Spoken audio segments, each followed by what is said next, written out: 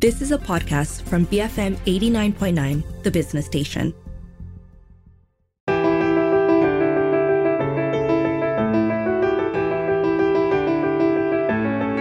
Hello and welcome to Beyond the Ballot Box. I'm Dashran Johan. The Bumiputera Economic Congress 2024 themed Positive, Progress and Innovative will be taking place from the 29th of February to the 2nd of March. It is organized by the Ministry of Economy in collaboration with the Ministry of Rural and Regional Development. But what exactly are Bumiputera Economic Congresses all about? Why should Bumiputeras and non-Bumiputeras alike keep a close eye on this upcoming Congress? Joining me on the show today is Dr. Lee Hock An. He's a senior fellow at the Malaysian Studies Program at the ICS Yusof Ishak Institute.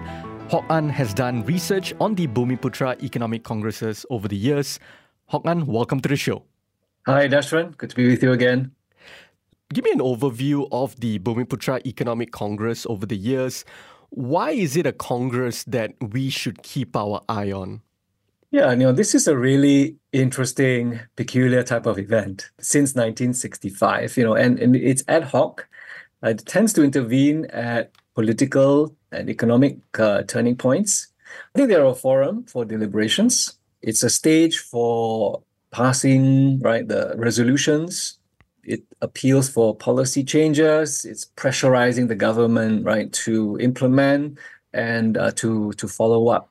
To follow up, and I think not necessarily, new ideas, not necessarily everything. And in fact, much of it is already part of the discourses. But there's consultations involved. And so it can carry the weight of the, workshops and labs that happen.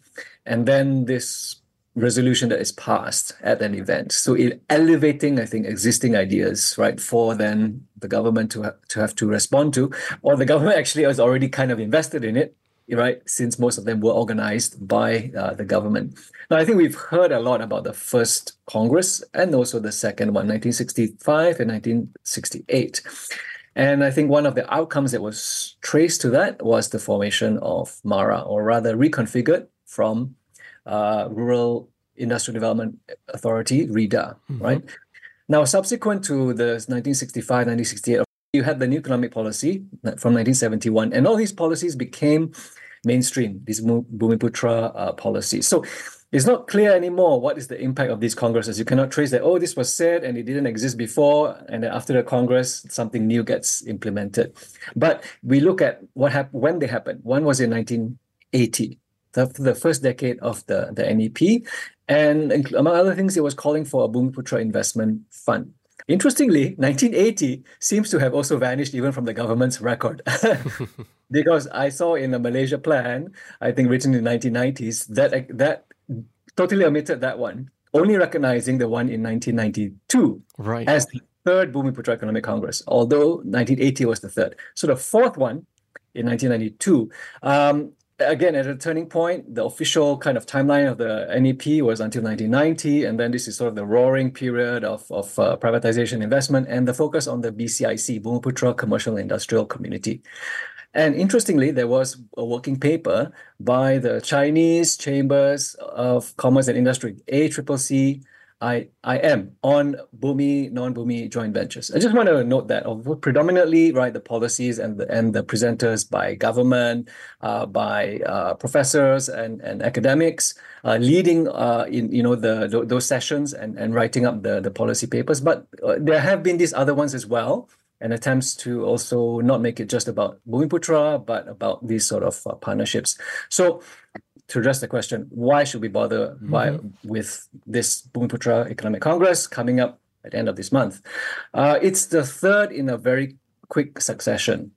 There was one in September 2018. Actually, the full name was Congress on the Future of the Bumiputera and the Nation. That was organized by the Ministry of Economic Affairs. That was soon after the May 2018 election. So again, you have these political turning points that tend to trigger holding one of these congresses.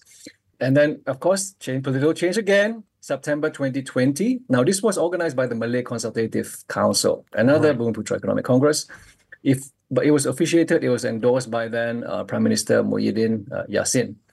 I just want to note, I think this should not be confused with the Malay Dignity Congress, which Right. happened in 2019. The Bumiputera Economic Congresses do involve more substantive policy and especially economic policy discussions.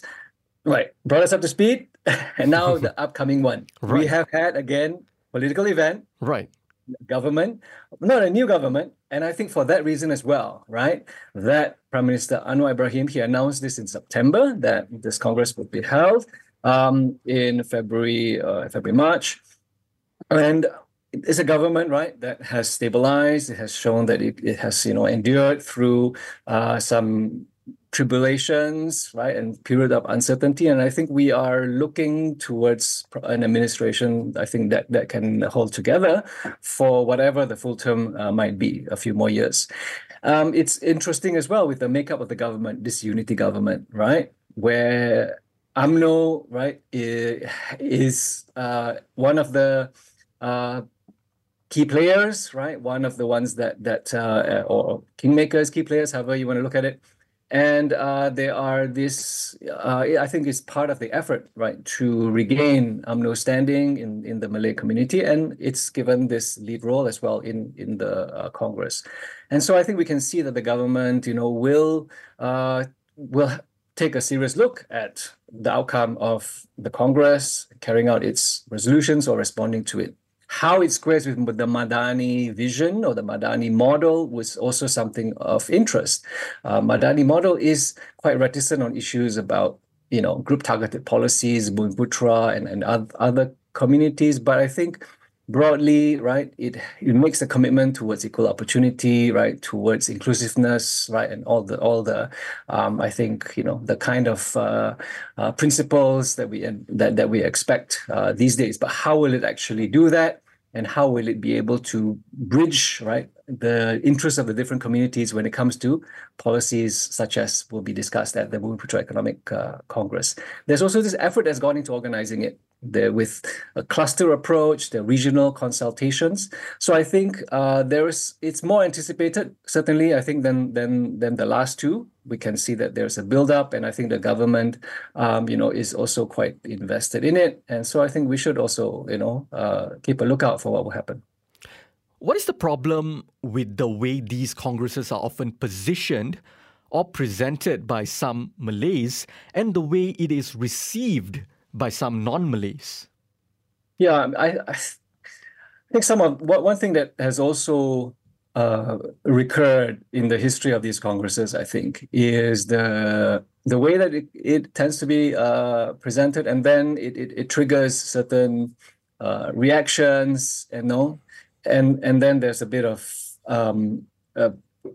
this sort of exchanges, right? And it can get a bit heated when, I think it's to an extent understandable, right? For when, those especially non-Bumiputras will see this as, okay, here we go again, yet another one, right? And what is it for? But sometimes it's questioned in a way, right, that can be also a little bit provocative, calling it for this to be the last one, or then, I think making very sweeping statements about, well, has it really achieved, anything, and not really doing any research to prove any point, but just kind of making it in a very, polemical manner. Mm-hmm. I think that has been part of what happened this time around as well. And so some of the reactions to that, but then also I think goes along the same vein of just being very emotive, just kind of asserting it as, something that, is an unquestionable right of the majority. And of course, that also is true, right? But I would have hoped, and I think these times do call for an approach, a rationale for holding this Congress that is more grounded in a purpose, right? In what sort of outcomes we want to achieve. And I think in framing it in a way that, can be more wholesome and constructive. I think where we are still lacking is in only seeing it through that lens of Bumiputera, which immediately means that, well, then those are the included, and then there are the excluded. And it's really, omitting some realities, which is that there is a domain of policies that are group targeted, and they serve a particular purpose of increasing participation and expanding, building capacity through higher education, in entrepreneurship, in moving up occupationally to managerial, professional positions, right? In owning, operating business, and in ownership, and these. There are also interventions that target other groups, the Indian community, Orang Asli, and that can be also gender targeted for women.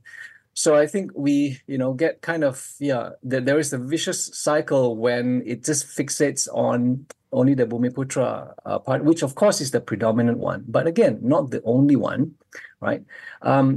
It becomes, I think, a little bit of a destructive kind of debate and a deadlocked one, right? Because then it's just about people retreating back into, their hunkering down, right, in their own closing ranks, I should say, right?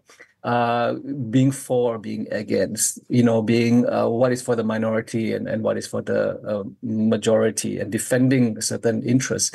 When actually, I think there are grounds, right, to be able to accept that these are certain policies that the nation is pursuing for various groups, and we can actually, not fight over whether to have them or not, but actually try and really work out real solutions to make them more fair, more equitable, better serving the nation. I think there is this kind of tagline, right, of Bumiputera agenda as the national agenda. And I think it's an aspiration that I think we should receive well, or receive with an open heart, and not just a kind of anti-slogan, that we want this to be something that the nation can rally behind. But I think the way to do that, right, is to find a new way of framing it, a new language to describe what is going on, rather than, again, going back to just, Bumiputera and non-Bumiputera, and we're fighting over things, and then you also find, some people will find themselves, you're against this Bumiputera policy, but you're in favor of policy that's favoring Orang Asli or Indians or women. And I think that logical inconsistency, right, is going to be a problem. It's not something that you can really position. I think, that can be maintained with integrity, and I think with soundness. I think we could do an entire episode on this, but I think it's also important to just talk about it a little bit here. Many non-Malays will hear what you just said and argue that, of course, it is ethnic minorities who deserve affirmative action and targeted policies, not the majority group. Look at America, isn't that how it works and should work? That's usually the argument. How would you respond? The defining feature for the group, right, that I think warrants this kind of special treatment is a disadvantaged group. That's an argument, I think, that I would hear out, that it should be minority-based, but with responses. Firstly, the kind of discourse that says it's minority-based is very America-centric. I know I've read definitions of affirmative action that say it's for minorities. I mean, that's nonsense. Where's the basis at all to say that it should be minority based? And it's just so self-absorbed in a certain context, right? If the history of a country has resulted in the majority being disadvantaged, do we just say that, no, you cannot take your special measures to advance yourself because you're a majority? So would we say that blacks can do it? US can do it for the black minority. South Africa cannot do it just because the blacks are, a majority. Would you say for a country like Nepal, which I've looked at these statistics, which somehow has women are 54% of the population. Oh, should they not do affirmative action for women? Because women are, more than a majority, right? Or you can also look at it within Malaysia, because I think sometimes it is brought up here because it tends to be disproportionately benefiting the Malay specifically. the Malay population, but less so the Sabah and Sarawak Bumiputera or indigenous groups there. So would we say that it can, for the indigenous of Sabah and Sarawak, now they are a minority at the federal level, but they are a majority within the state. What are you going to do about that situation if you say that it's only for minorities? That means the Sabah state government, Sarawak state government cannot do anything specifically for the ethnic majority, right? So it's again, I mean, I think it really just falls apart, and we need to, come back to sort of a more coherent, right, a more methodical, and I think, just a lot more cogent definition that, is based on a disadvantaged group. Yep, the way I see it is that you're not saying that ethnic minorities in Malaysia are not oppressed, nor are you saying they do not deserve affirmative action or targeted policies of any sort. Instead, what you're saying is that the starting point of this discussion shouldn't be who's the ethnic majority and who's the ethnic minority, rather, who is disadvantaged in our society and in what areas are they disadvantaged. If we want to achieve an equitable society, liberation for all the people, then poor Chinese and Indians, for example, definitely need specific targeted policies and affirmative action, working class Chinese and Indians, especially the Indians who came from a historically, the laborer class. But at the same time, the non-Bumiputras cannot deny that there is also a very serious issue of Bumiputera poverty, and there are gaps that need to be filled there as well. All right, let's leave it there for now. Let's go for a very quick break. On the show with me today is Dr. Lee Hock An, Senior Fellow at the Malaysian Studies Program at the ICS Yusof Ishak Institute. We continue this discussion after the break. Keep it here on Beyond the Ballot Box, BFM 89.9.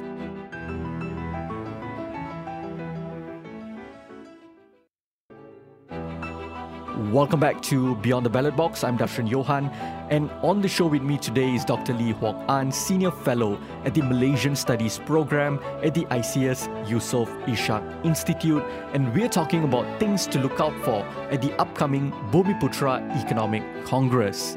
So, Hock An, in your article, you argue, and this is about the agenda of the Bumiputera Economic Congress and just the agenda of Bumiputera-based policies. You argue that, and I quote, for decades, the Bumiputera agenda was fixated on 30% equity ownership, which impeded progress, end quote. What is the weaknesses of this particular approach? Yeah, I did some research in the last few years, mostly around 2021, in conjunction with the New Economic Policy's 50th anniversary. And one thing I did there, and I was actually, quite astonished about my ignorance before embarking on this exercise. I went back to the original documents and tried to actually see the whole picture of what happened with, at the inception of the NEP. And we talk about it, often with only the most cursory kind of reference or second-hand, third-hand, umpteenth-hand information of what was whispered into our ears, and then we repeat it as though, this is what the NEP was about. I think what it actually said initially, and then what happened later, is quite instructive. So I just want to mention that briefly here.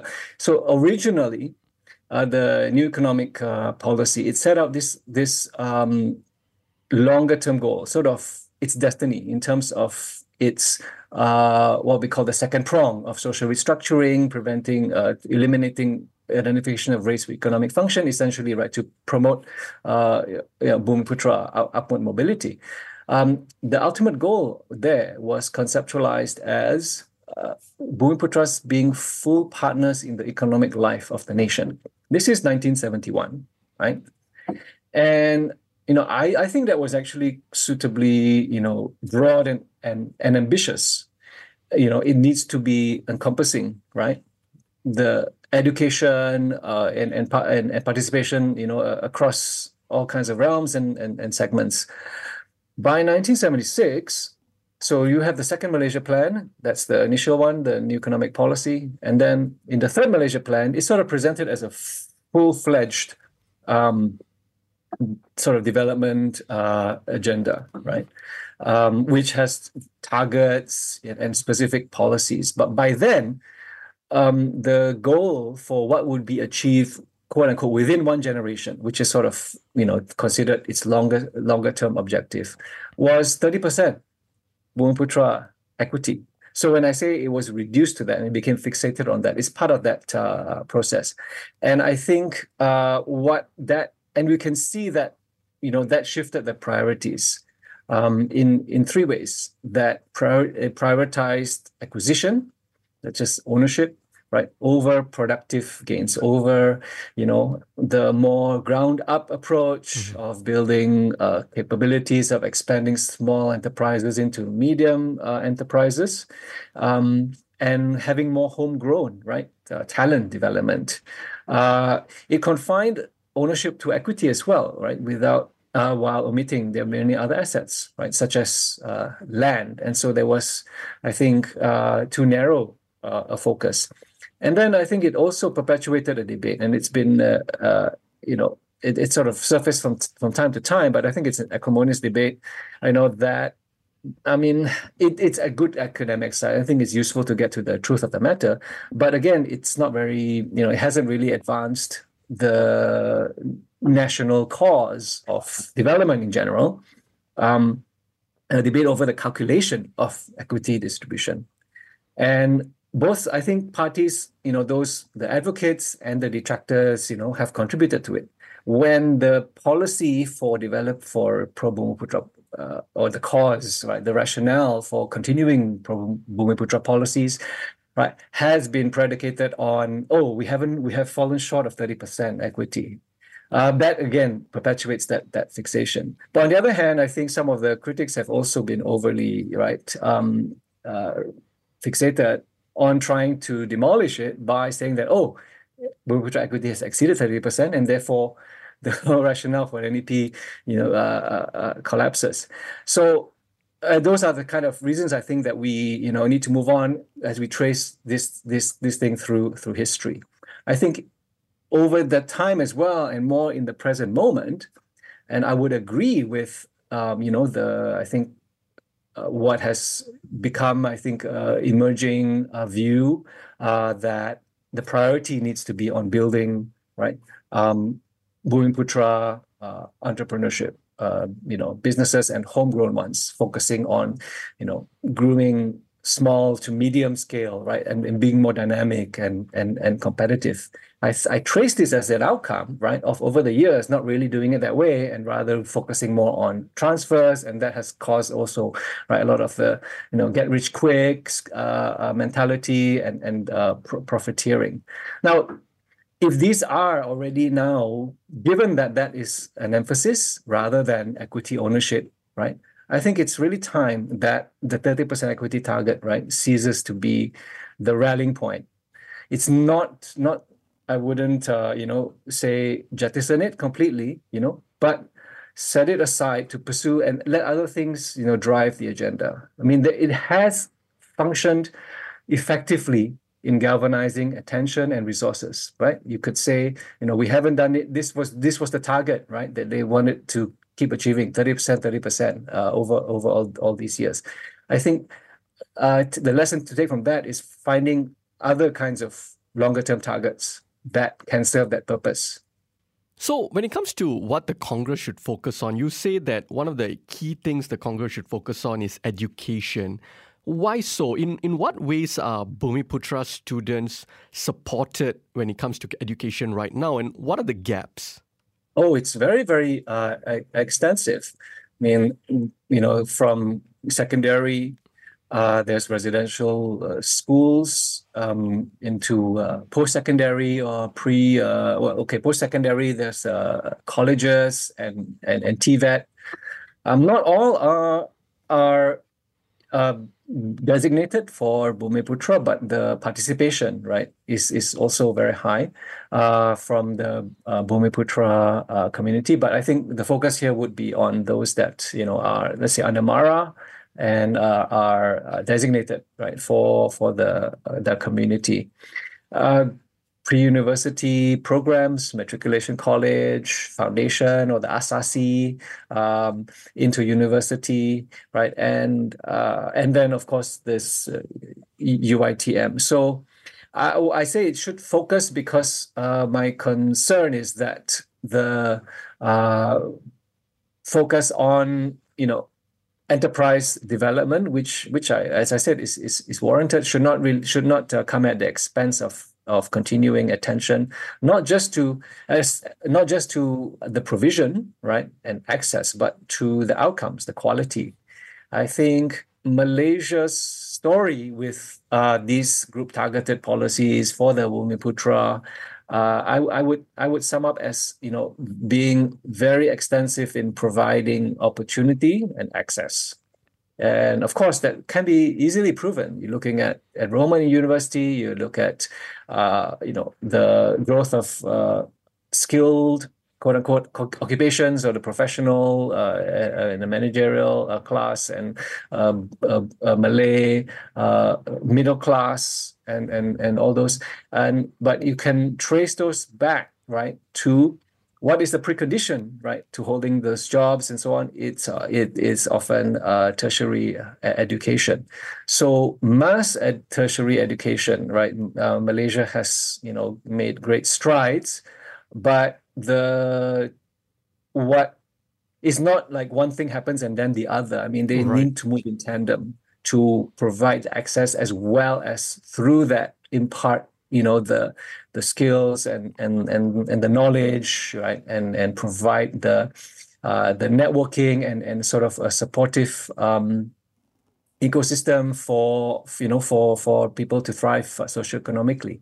I think that the attention needs to be increasingly on the quality of education, higher education, and on how it translates, right, into the continuing socioeconomic advancement. I'm not saying, right, just to make it all about industry focused, so just to set that straight, because sometimes, that implication is that, they have to be more, quote unquote, employable, and therefore, right, just feed them into a program, right, that will immediately lead to a particular vocation, but we have to look at it, really more holistically. Their sort of general skills, thinking skills, communicating skills, resourcefulness, and I think that need to be really given serious consideration. Yeah.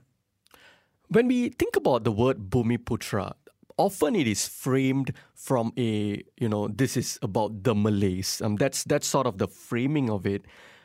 And it's, we tend to ignore, orang asli communities, people in Sabah and Sarawak. How can, the upcoming Bumiputera Economic Conference ensure inclusivity within the Bumiputera community, particularly addressing the needs of low-income Bumiputeras, indigenous groups, and those in Sabah and Sarawak?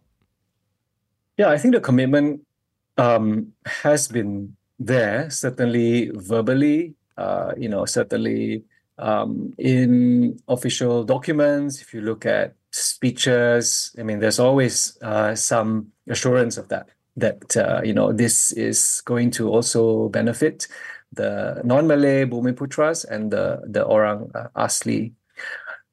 I think there are things happening behind the scenes.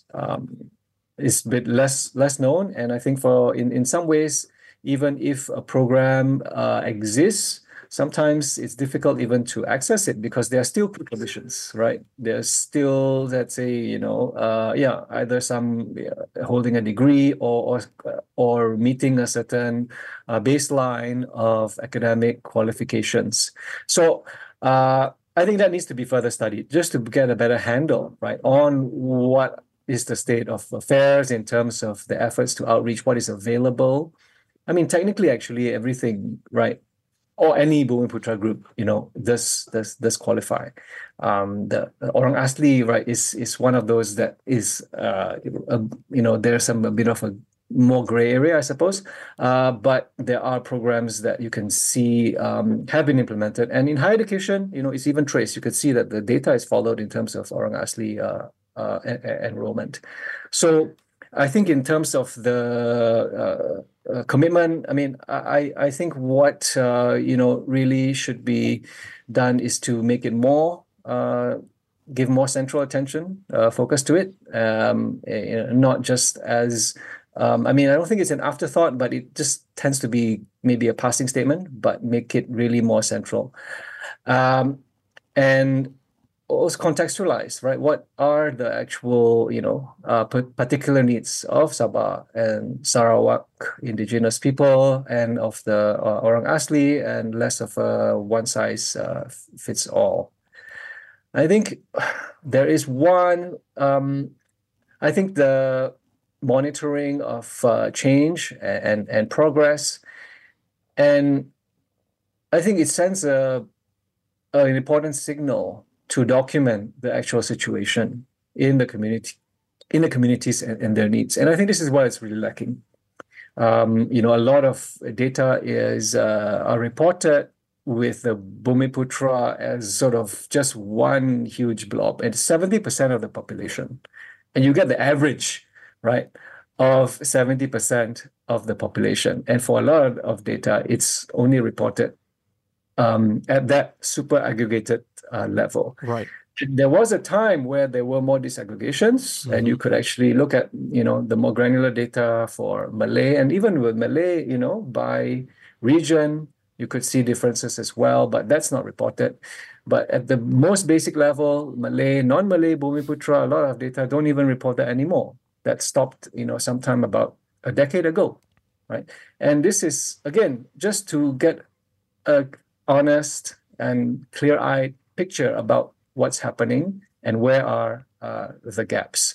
I think the Sabah and Sarawak political class should step up and press for these, because it's really, really up in it. That's what they should be calling for. So I would, say, yeah, that's something, that would serve well for policy making, better targeting, and also better policy monitoring. Do you see it happening now that our political landscape is a lot more fluid, and compared to the pre-2018 days, especially the decades before that, it is very clear now that Sarawak is a very important kingmaker.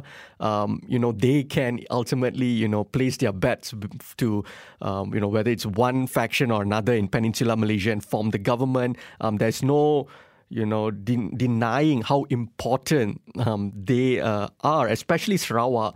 Do you see them playing more important roles within these kinds of congresses and within policy making now that they are kingmakers?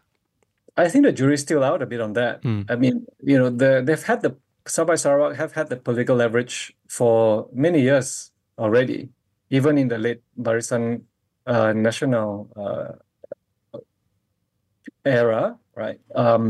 Of the 2010s or the mid to late pre-2018, and I think the focus has been on MA63 and asserting, right, those claims, and more on autonomy, and being able to carve out more of their own development agenda. I mean, yeah, it doesn't need to, exclude, and in fact, it should go hand in hand with also asserting for the federal system to deliver better, right? And the starting point for that would be to say that, hey, where's the data that is collected by the federal system? State governments don't have the resources, right, for all this kind of data that is truly showing the situation on which we can base our claims, right, for better programs and more. I'm still quite stupefied why there has not been, right, this chorus of East Malaysia Voices calling for this data to be reported. And I think to have a clearer and more systematic approach to how they want to also play both ways with a certain autonomy, right, and their rights, while also, right, the federal system leveraging on their political strength to get the federal system to work better for them. Maybe it's something internally that hasn't been resolved yet, because if you tend to be, at loggerheads with this sort of federal system, and you present it as something that is sort of exploitative and oppressive, then why do you actually want access to it? So I think they will have to have a debate over that, right? And I think it comes back, right, to how we engage on being on the stance taken towards it being pro Bumiputra. Right. If you're going very against it, and then suddenly you want to get access to it, right? Then I think you've kind of undermined the case. Whereas the approach would be to look at it critically for its flaws and its strengths, and say that these are things that actually can benefit different communities, right? More effectively and more equitably. To me, that is a much more strategic, right, and sound and logical way to make the case for more benefit to Sabah and Sarawak. Now, you talked about how the Bumiputra economic congresses have sometimes played a massive role in influencing policy. Do you think this time around it's going to be like that? And is there a policy you think should be focused on or implemented for the long term to bring us towards a more equitable society?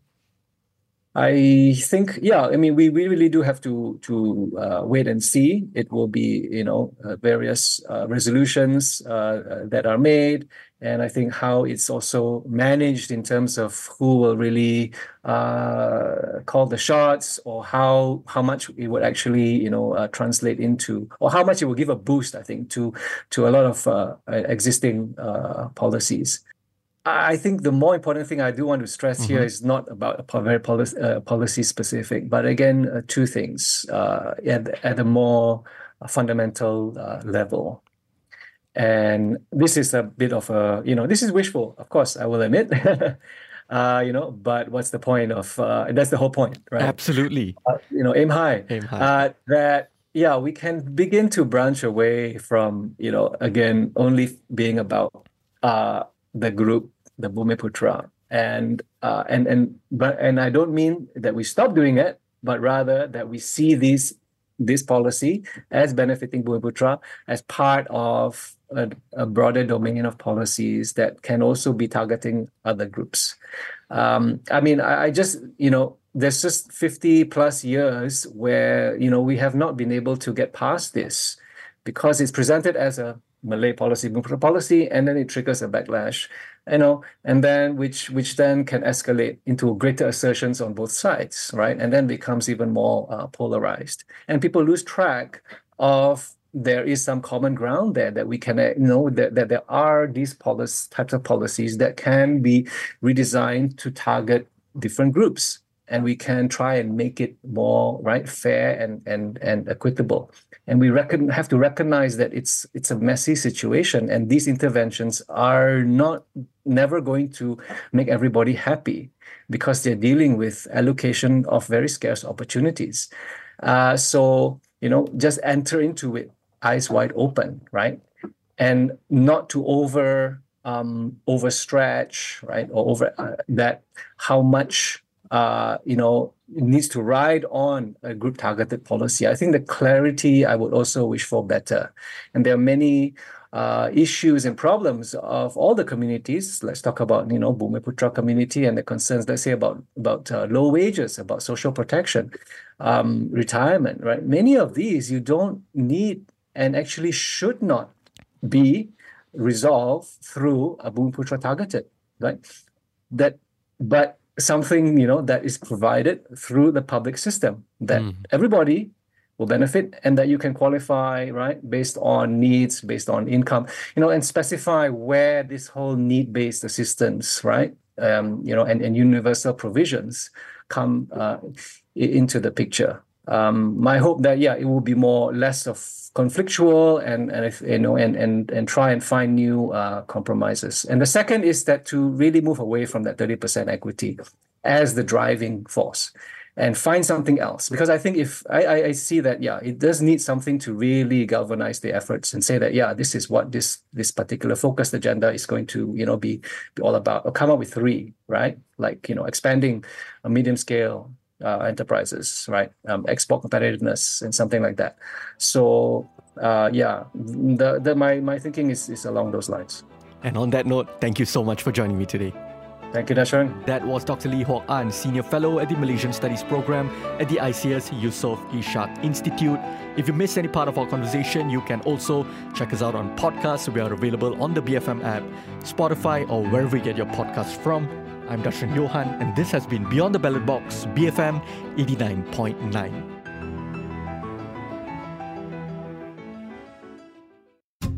You have been listening to a podcast from BFM 89.9, the business station. For more stories of the same kind, download the BFM app.